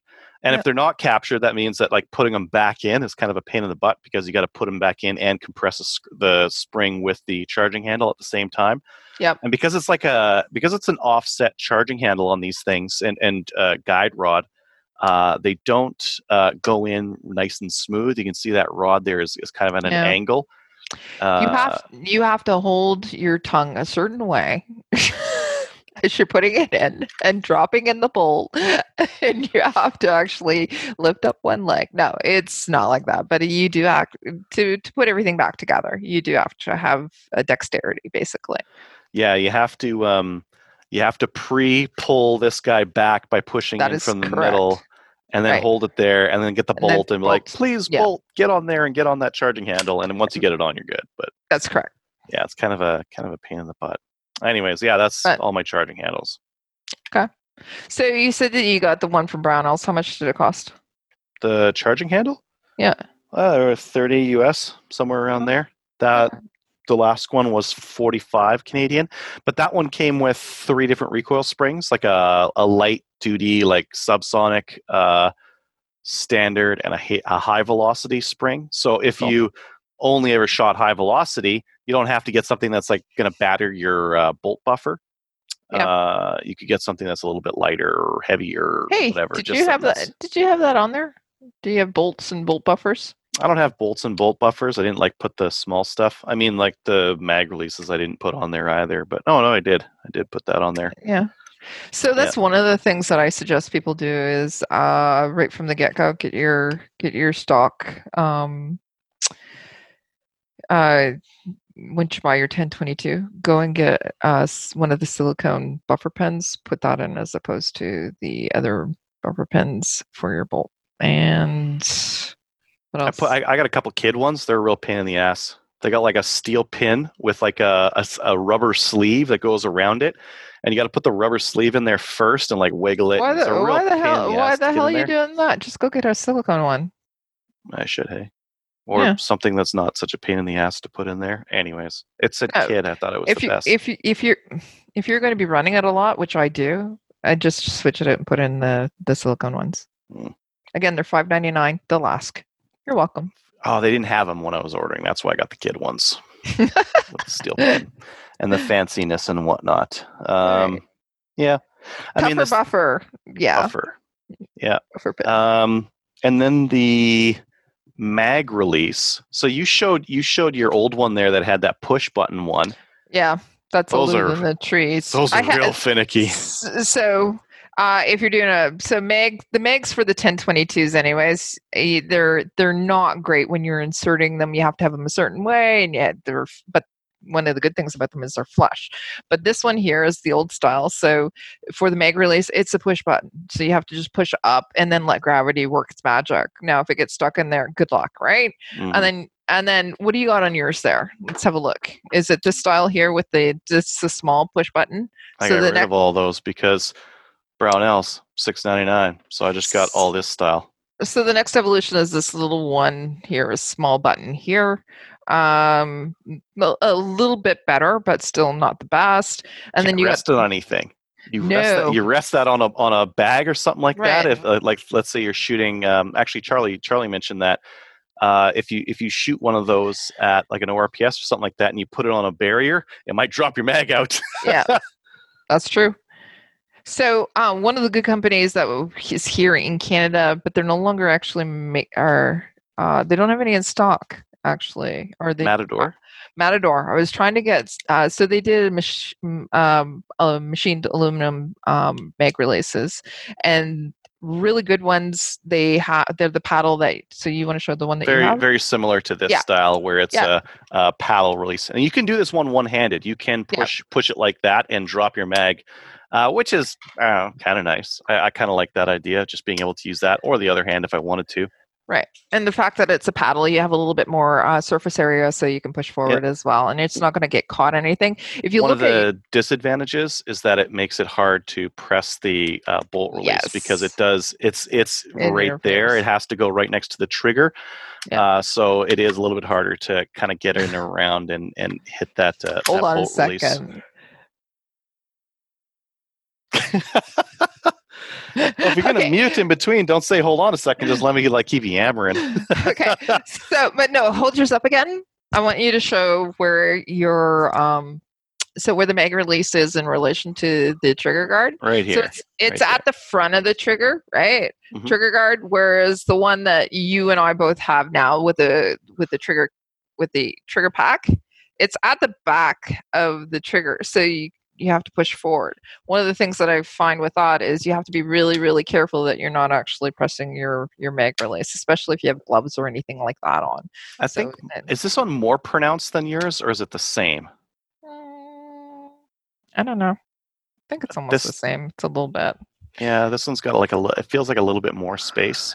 Yeah. That's a middle finger kind of an action on this one. Sorry, for the audio listeners, I'm holding up a Tactical Solutions extended mag release. It kind of follows the trigger guard up until the back of the trigger guard, and that's where it angles up. You press that with your middle finger to drop the magazines. Right, and it's great. It's fantastic. It's right then and there, but you could also have things that are hung up on it too, like as I said, gloves or anything if you shoot with gloves. So just have to be careful with it. Nothing gets snagged on it, because if it does, you're going to be in the middle of your shooting and your magazine's going to drop. Mm-hmm. I feel like this one does a better job of scalloping around the bolt release or the bolt hold open, so it's just a little bit easier to hit that guy. It just leaves a little bit more space for your finger to get in there and press it. Yeah, so that's one thing to think about when you're looking at these things is they might help with dropping the magazine, but they might actually hurt where it's time to push that bolt release in and get that. Yeah.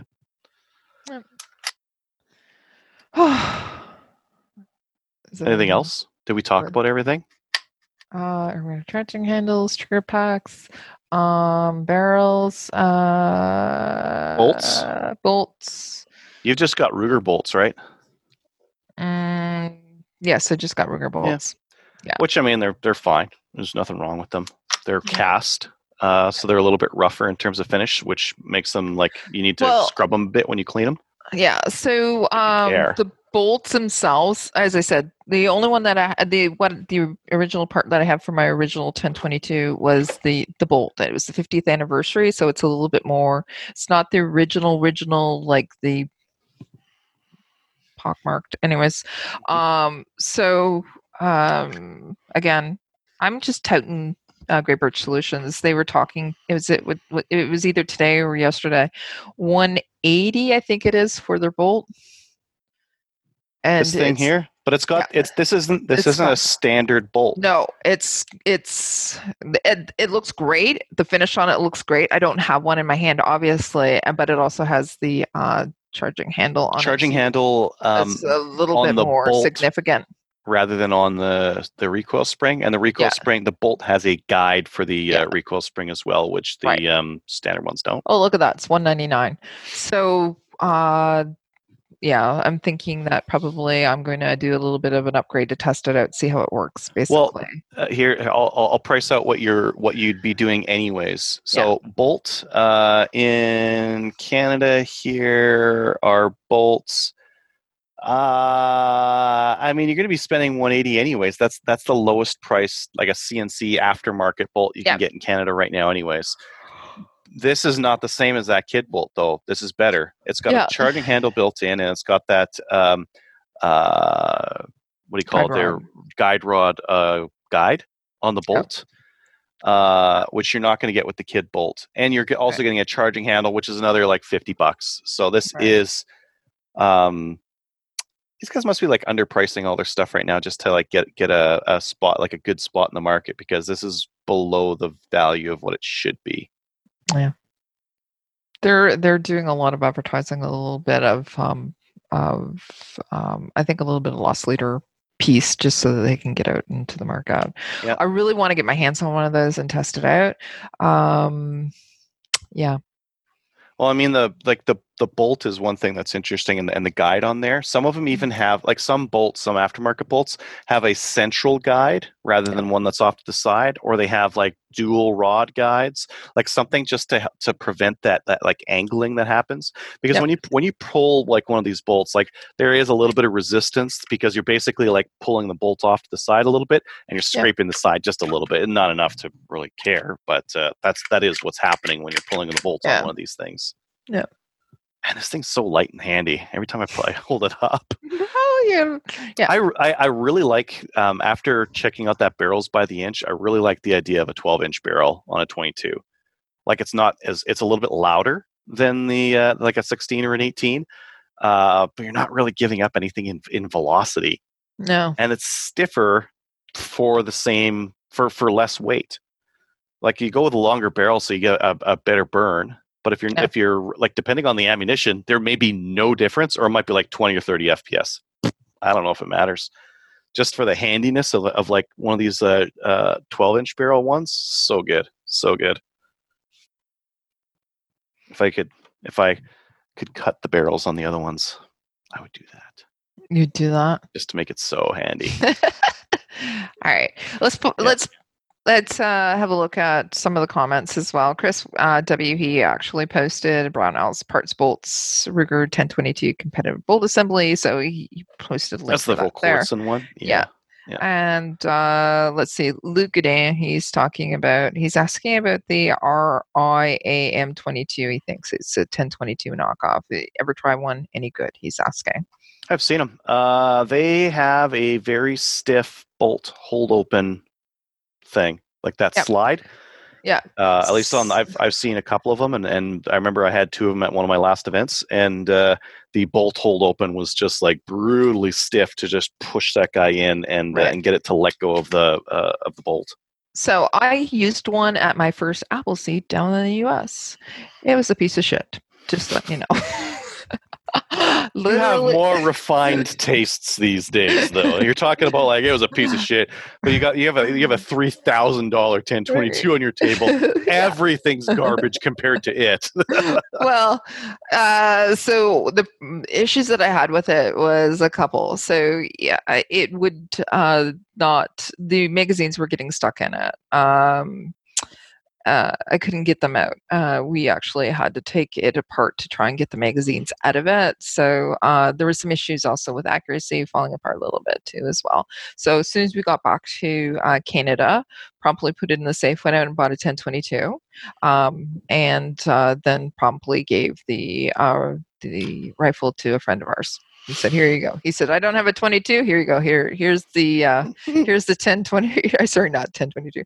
Here's the Rock Island Armory's little 22 Blinkster, and enjoy." So, didn't even charge him for it. So, Luke, it's a cheaper version. Go on out and buy it if you'd like to try it out. It's great for kids and different things like that. But there are some issues with it. Or at least I experienced significant issues with it. So it just reinforced the thought of going and getting a 1022. That's all. Rod was asking, Rod was asking if I could shoot this 12-inch one-handed easily. He says, you know why I'm asking. That's one reason is because he wants to be able to shoot with one hand. Yeah, very easily. He has issues with his other. I don't know how it would be from like prone and that kind of thing, trying to shoot from one hand or sitting, but I could do it standing. But how steady is it? I would need to go shoot it on paper because just holding it and looking like a meter in front of me is not really. And left-handed, just so I don't like bother you guys. So let's turn on the red dot. Let's see what I can do here. Not as steady as my two hands. You're welcome, Luke. Yeah. So, but that is actually, so if you're shooting steel, if you're doing a steel challenge, that's the perfect 22 rifle for that right there. Not a bad small game rifle either for how small and compact it is. Mm-hmm. And simple red dot, just put the dot on the target. And do I keep hitting the microphone? Yeah, that's okay. Yeah. Tough luck. I want to get a cheek. I don't like going lefty on this thing. I guess I could do that. But yeah, for small game, that'd be fun too. That'd be easy. I could get kids to shoot small game with this thing. Like get kids to shoot squirrels and whatnot. That would work. Laser light show. Mm-hmm. Oh, pick them up. Oh man. Have we done this topic to death? Yeah, I think so. Yeah. I think so too. We spent how long talking about 1022s? An hour? Yeah. It's one of our favorite subjects. Something like that. Extractors. I put in some extractors into some of these. Yeah, that's a good idea. So I changed the extractor on my factory 1022 after I think it was 55,000 rounds. I had worn off one side of it. So Volkorson, so you have the list. Which ones do you recommend for it? Well, one of the only ones you can find are the Volkorson ones, so that's what I recommended. I didn't make a list on extractors. You did. There was some parts. Why not?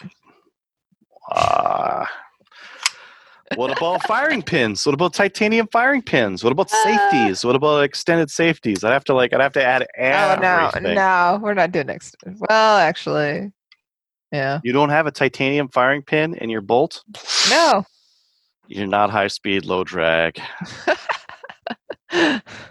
What about, I suppose your receiver pins are the factory garbage, and you don't have stainless, oversized friction fit pins holding your trigger group in.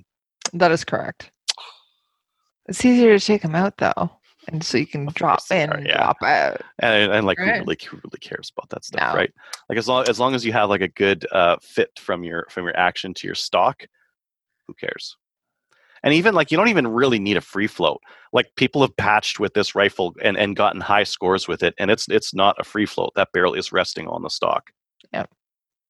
Doesn't matter. Not for Doesn't matter. No. Okay. Yeah. I think we got it. Done like dinner. We keep saying that. Right. Okay, let's move on then. Let's go on to listener feedback. Listener feedback is brought to you by Army DC Gunsmith.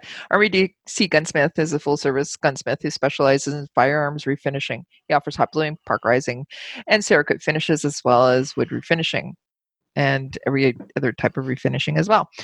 Check out his online inventory of new and used guns, firearms, accessories, optics, and more at dcgunsmith.ca. And it is not spelled funny. It's spelled the French way, Adriel. I heard you last week talking about him. So, Adriel Michaud. Adriel Michaud. You were like the most Anglophone Frenchman I know. Anyways, check him out on Facebook, and you can also check him out on the Instagram as well because he posts on there too. Tell Denis hi and that we sent you, and then anyways, let's get into the. We've been doing the feedback as we go on the Facebook Live. So why don't we get into the listener feedback that is emails. So I'm going to take the one from, why don't you take the one from Josh? From Josh. Hi, guys. What's your opinion on triggers, specifically triggers for the 1022? I am building a precision shooter using the barrel, receiver, and stock from Grey Birch Solutions. I'm thinking to decide which trigger to use. I have a Ruger BX trigger and another firearm, and I don't think I am going to use that for this one as it's not quite high-end enough. I'm thinking either a Kid or a Timney trigger, but I'm open to suggestions. My question is whether you would suggest a single stage or a two-stage and why. Also, which brand of trigger you'd recommend. I would prefer to stay below a $300 budget, but if the value justified it, I would spend more. Thoughts? So if he's going with Kid or Timony, he's going to be above 300. So just to let you know. So Timony has a 1-stage trigger. Kid has a 2-stage trigger. The 1-stage is good, for example, like we were talking about it when we had the guys on from action shooting. Gothic if you're gonna do action shooting, 1-stage is the way to go. But if you're precision. If you're looking for precision, then it's a 2-stage trigger. So it depends on what you're going to be doing with it. So it's like tomatoes. I do know I've tried out the 2-stage Kid trigger in the rifle that shot a 246 at the Maple Seed. That was Corey Johnson's rifle. He dropped in. He had a Kid in there as well. Yeah. And I just. Anyways, so I tried out his, and it's totally different, but it's a really beautiful trigger. I love my Timony trigger. It's, as I said, it's 1.5 pounds, very short take up on it, and it's 1-stage. So you can go with a 2-stage trigger. You can generally, like, they're a little bit safer because they have more travel. That's correct. You can't make a single stage trigger where if you just breathe on it, it goes off, because they're just dangerous, right? Whereas with a 2-stage, you've got that little bit of extra travel. That's a little bit of more of a safety in there built in, right? Yep. Yeah. But for 3-gun, single stage all the way. So if you're running and gunning with a 1022, go for a single stage. You can dance on the trigger, less movement. So if you're going to do precision, then drop in the Kid. And the Kid's a little bit more expensive than the Timony as well. You're talking about $450-ish. Yeah. So, yeah. They're up there. Is that what I put on there? Kid single stage, you can find them for $380. 2-stage for $470. Well, Quartz and TG2000, which we didn't talk about, those are around $360 in Canada. Yeah. Timony is up there. CMC, Powder River, all have trigger packs. Yeah. Okay. But I'm not rich enough to like buy those and like test them against each other. Anyways, why don't you also take this one from a listener? Don't buy the Cabela's rimfire scope. The glass is nice, but the reticles are garbage and they break. I'd look at a Vortex rimfire, as Kelly suggested, because of the warranty. If someone's looking sub $100, the Simmons or the Tasco don't have great glass, but they're robust enough. As for new gunny issues, the 300 Win Mag. Pretty much every time it's a newbie that's been lied to by people that think they're experts. If I could give one piece of advice to all newbies, it would be this. Don't listen to people who act like they know everything. I think that's good, like a general life advice. Don't listen to people who say they know everything or act like they know everything. Yeah. So I'm going to talk to you about the Tasco.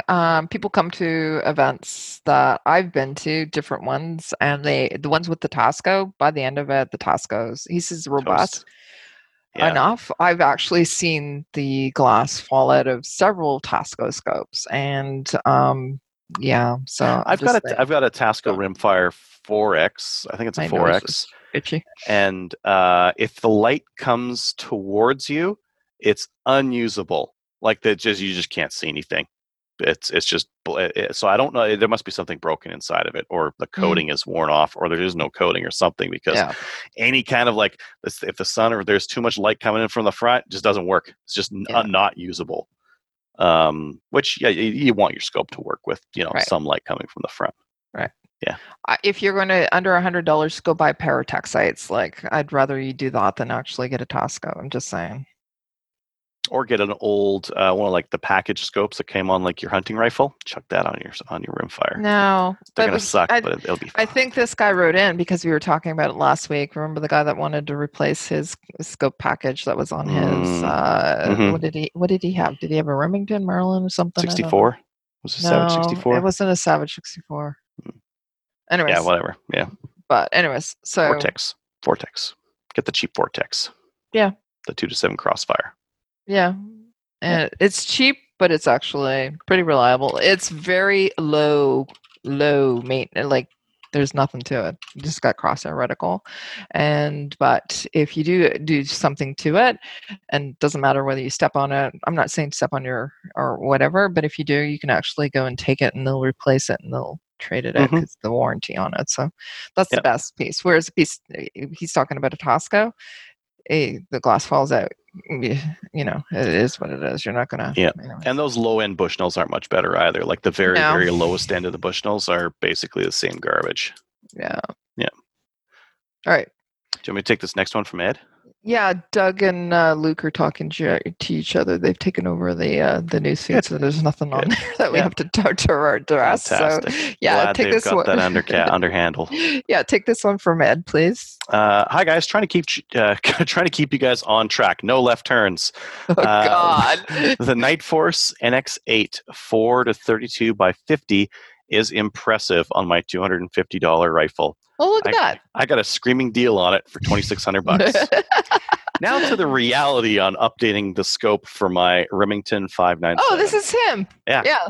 Okay. I looked at the Vortex 2-7 by 32 rimfire. I currently own 4 other Vortex scopes. I also looked at the Sig Sauer Whiskey 3 3-9 by 40.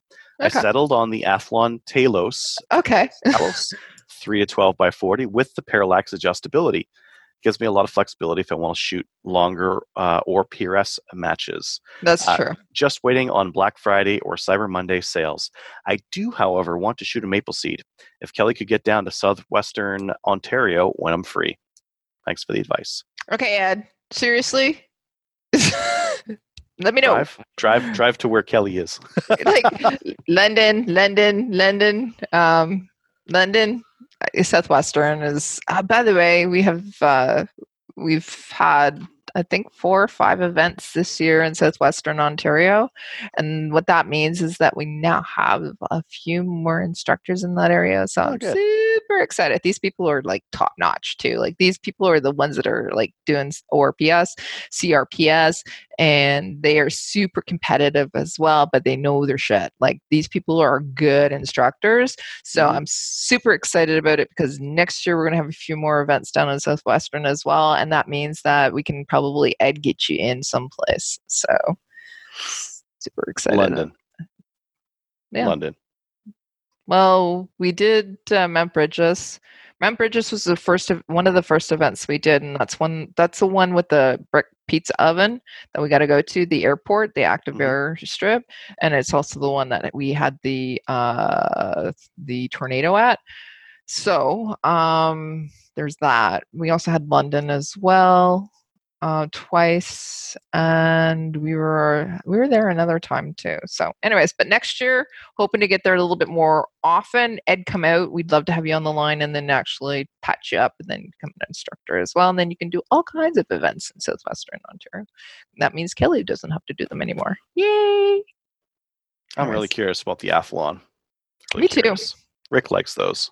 How much was it? Like he was talking about, he was trying to look at a scope that was on the cheap. So he went around let's look at it. Oh, you're going to look it up for me, aren't you? So I was going to try, yeah. But he said he's looking, like he's put, anyways, okay. I might have to, that might be from Mystic Precision. He doesn't have his prices online. You got to email him. Oh. Jerry. By the way, if you're looking for extended rails, go to Mystic Precision as well for the 1022. Yeah, they got a couple things. They also have Schillen barrels. Yeah. Yep. A couple of things they got that are like the fancy Skookum 22 stuff. We didn't really talk about putting scopes on top. I think that's a whole separate issue, isn't it? Yeah, it's a different day. A whole topic. We need to get some people on here for that too. Mm-hmm. We should really do that. And then we were also talking about getting somebody to talk about mounting a scope as well. So you don't screw it up. You just put it on. You put your scope on wherever, and then you just start tightening until it. Stop clicks. it! You hear a click, or like it starts twisting a little bit too easy, and you stop. And you just don't do it anymore. Luke, don't apologize. And Brian, Wolverine Splice, we'll have it. We'll have what? To Athlon. Okay. But their website doesn't come up very easily. No. All right. Let's get on with the show because I'm getting hangry. I need food. If you would like to email the show, you can do so at slamfryradio@gmail.com. We'd love to hear from you, and we can review what you have to say. Anyways, podcast reviews don't have any new ones. You can go and actually give us a review on any of the apps that you listen to us on, though. We'd love to hear from you. Also, Patreon. No new Patreonies this week.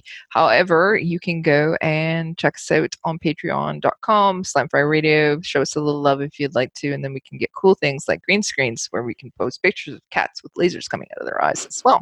For those who've already done that and consistently actually have supported us, we wanted to say thank you. If you'd like to as well support the shows in other ways, you can do so by going onto our website. You can click on the Cabela's link and order stuff through Cabela's, and they will give us a little bit of cash for you doing that because it's a referral.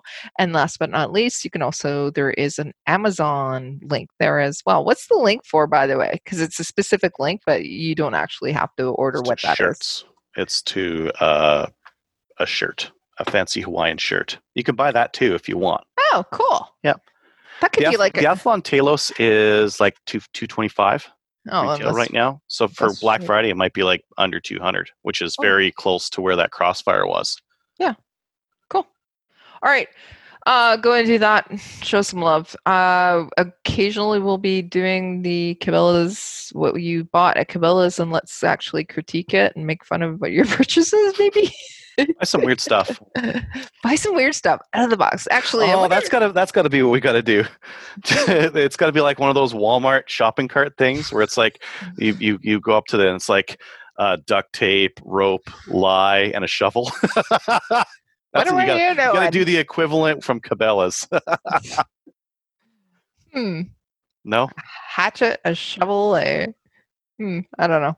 Anyways. It's too close to like what you'd need for deer. It wouldn't even raise an eyebrow. No, it really wouldn't. Yeah. Okay. All right, let's do shout outs. What do you got? The ROs who helped put on the 3-gun match and plan it and design it, and it went great. Excellent. Didn't stay all night. Was done with plenty of daylight left. Oh my God, that's so good, eh? Mm-hmm. Well, it was nice to be able to drive, because it had been snowing all day. It was nice to be able to drive back in the light and not, because in the morning when we drove there, it was like Star Wars with like the snow coming past, and like it was sketch. It was super sketch. I'm glad I didn't have to drive home in that, just the morning when I was tired. Okay. All right. And I'm going to give a huge shout out to all of the IITs as well as the participants at the EOSC. EOSC, which is a club that's just outside of Ottawa. It is a beautiful club. They had great facilities for us. I wanted to say thank you to them as well. But the IITs, fantastic job. And also our newly appointed instructor as well, Kelly Kincaid. She did a great job running the line and keeping us on timelines. And also to the participants, you're fantastic participants, eager and everything, but you also stayed afterwards and helped clean up, and we got it done in record time, and we were able to get out of there before the sunset on us. So thank you. I wanted to say thanks for that. Yeah. And a great year too, by the way, everybody within Project Maple Seed organization. We're officially done. So we'll be celebrating a great 2020. It sucked because of COVID, but we overcame those challenges. We were like the Marines. We overcame, adapted, and whatever. So ate some seal blubber and drank piss. Have you ever done that? No. I would love to have some seal. I can actually arrange that. We baby seal specifically. If you could get me some baby seal, that would be. I don't know about baby seal, but we get we get country food at the institution. So one of the elders is the Inuk elder, and he brings in all the stuff. So seal we can do. Baby seal, I don't know if it's baby seal. I'm just saying. I would prefer if it was a baby seal. Okay. Anyways, all right, let's sign off. All right. everybody, thanks for listening tonight. Just want everybody to remind everybody to go on over to Gunners of Canada, the website there, and check us out on our thread there. Go over and like us on Facebook, join the CCFR, reach out to your provincial legislators, and also to talk about the upcoming handgun ban. And we will see you next week. Yes? So if you have any comments or questions for the show, please send an email to slamfireradio@gmail.com. Now go grab a gun and shoot something. When the talking is over, it's time to get a gun.